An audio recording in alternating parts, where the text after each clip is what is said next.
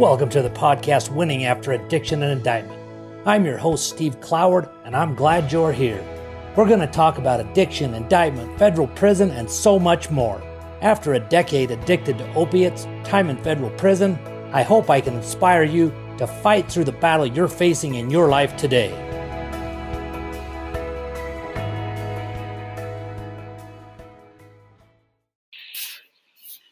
This is Steve Cloward. I'm sitting here tonight with my son, my youngest son, Griffin Cloward. He's one of my sales representatives, and he's actually one of the best sales guys I've got.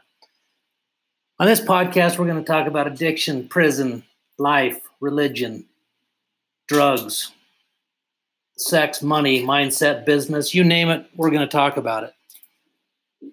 As I'm about to turn 52 years old this month, I've been through quite a few things in my life to earn the gray hairs that I've got, through sometimes poor choices of who I was around, but also poor choices I made while fighting addiction for 13 years.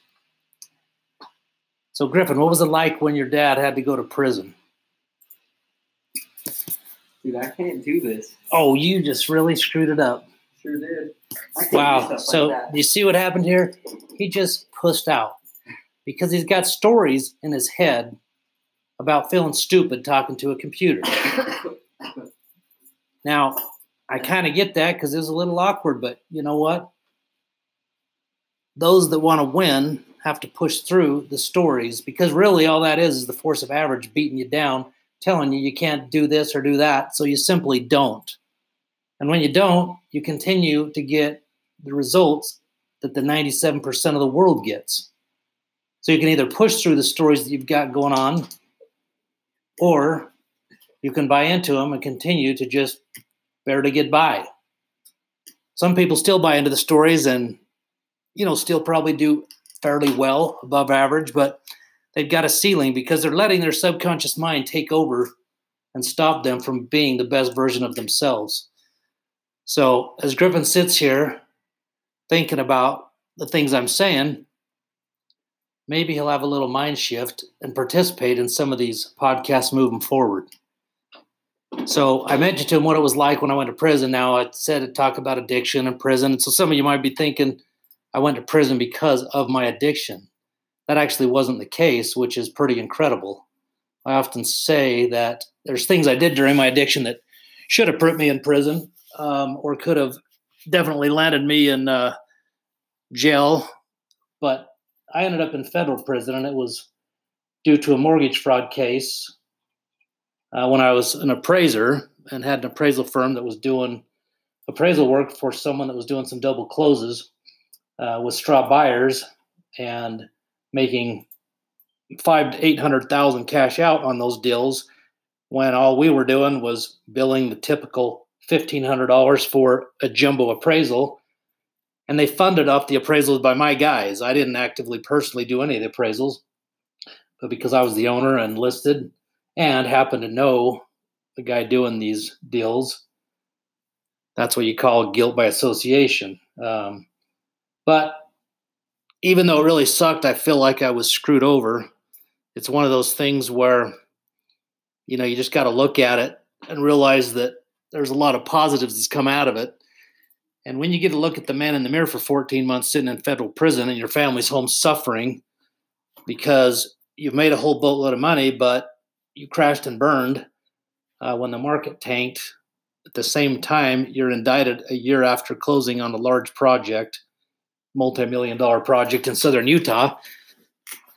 So when I left prison, not only did I not have any money, all my assets were sold or taken by the feds. So I had no income. My wife worked 3 days a week as a nurse, but that doesn't cut it when you've got 5 kids. And they had to move out of our dream home, which I had purchased 5 years earlier, and that took its toll. And so they had to rent, and things were obviously pretty rough. And when you're kind of that guy that was successful and kind of like an alpha personality, and then you're sitting in prison and you've always been able to control things for the most part, other than a federal indictment, I might say. And then all of a sudden you can't help. It is brutal to realize that's what's happening. So one thing I did realize in there after a couple of months, because it affected me deeply for a couple of months, was that all I could control was my mind and the things that I focused on.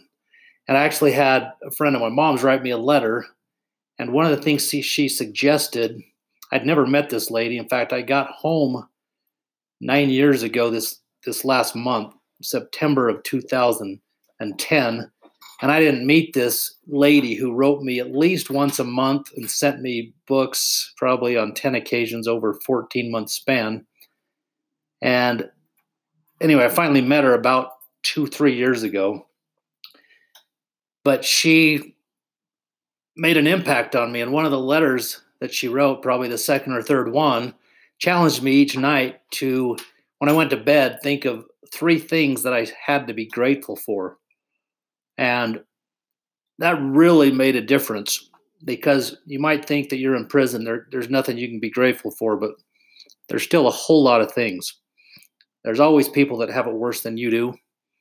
And when you shift your focus on the positive, that definitely shifts the way you feel. Because I don't know who can, in fact, I know it's impossible. I don't care who you are, to be depressed or upset or angry when you're focused on others or serving others or having gratitude.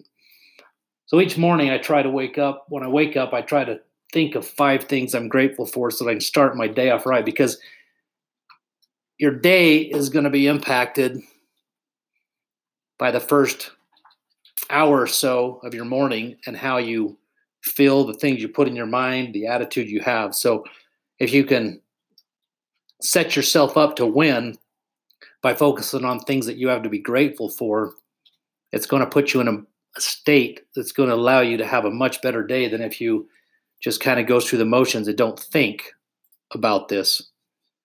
So this is episode 1, and we're going to talk a lot more about addiction, several different stories and things that happened during prisons, lessons I've learned, as well as relationships with your kids, maybe siblings, parents, business.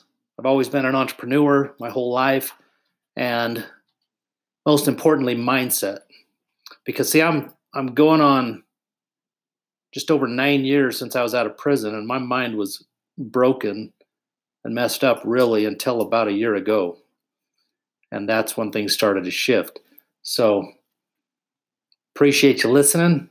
And next episode, we'll get Griffin to pipe up and give you some input, because he's got a few lessons, even though he's just 18.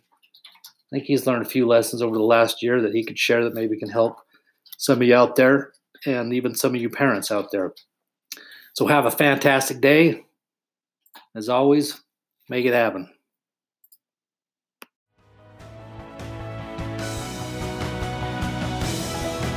If you know someone that needs to hear this, share it with them. Send them a text, a DM, an email, or share it on social media. Tag me in your Instagram stories, and also go over to iTunes. Keep the reviews coming to help strangers find the show.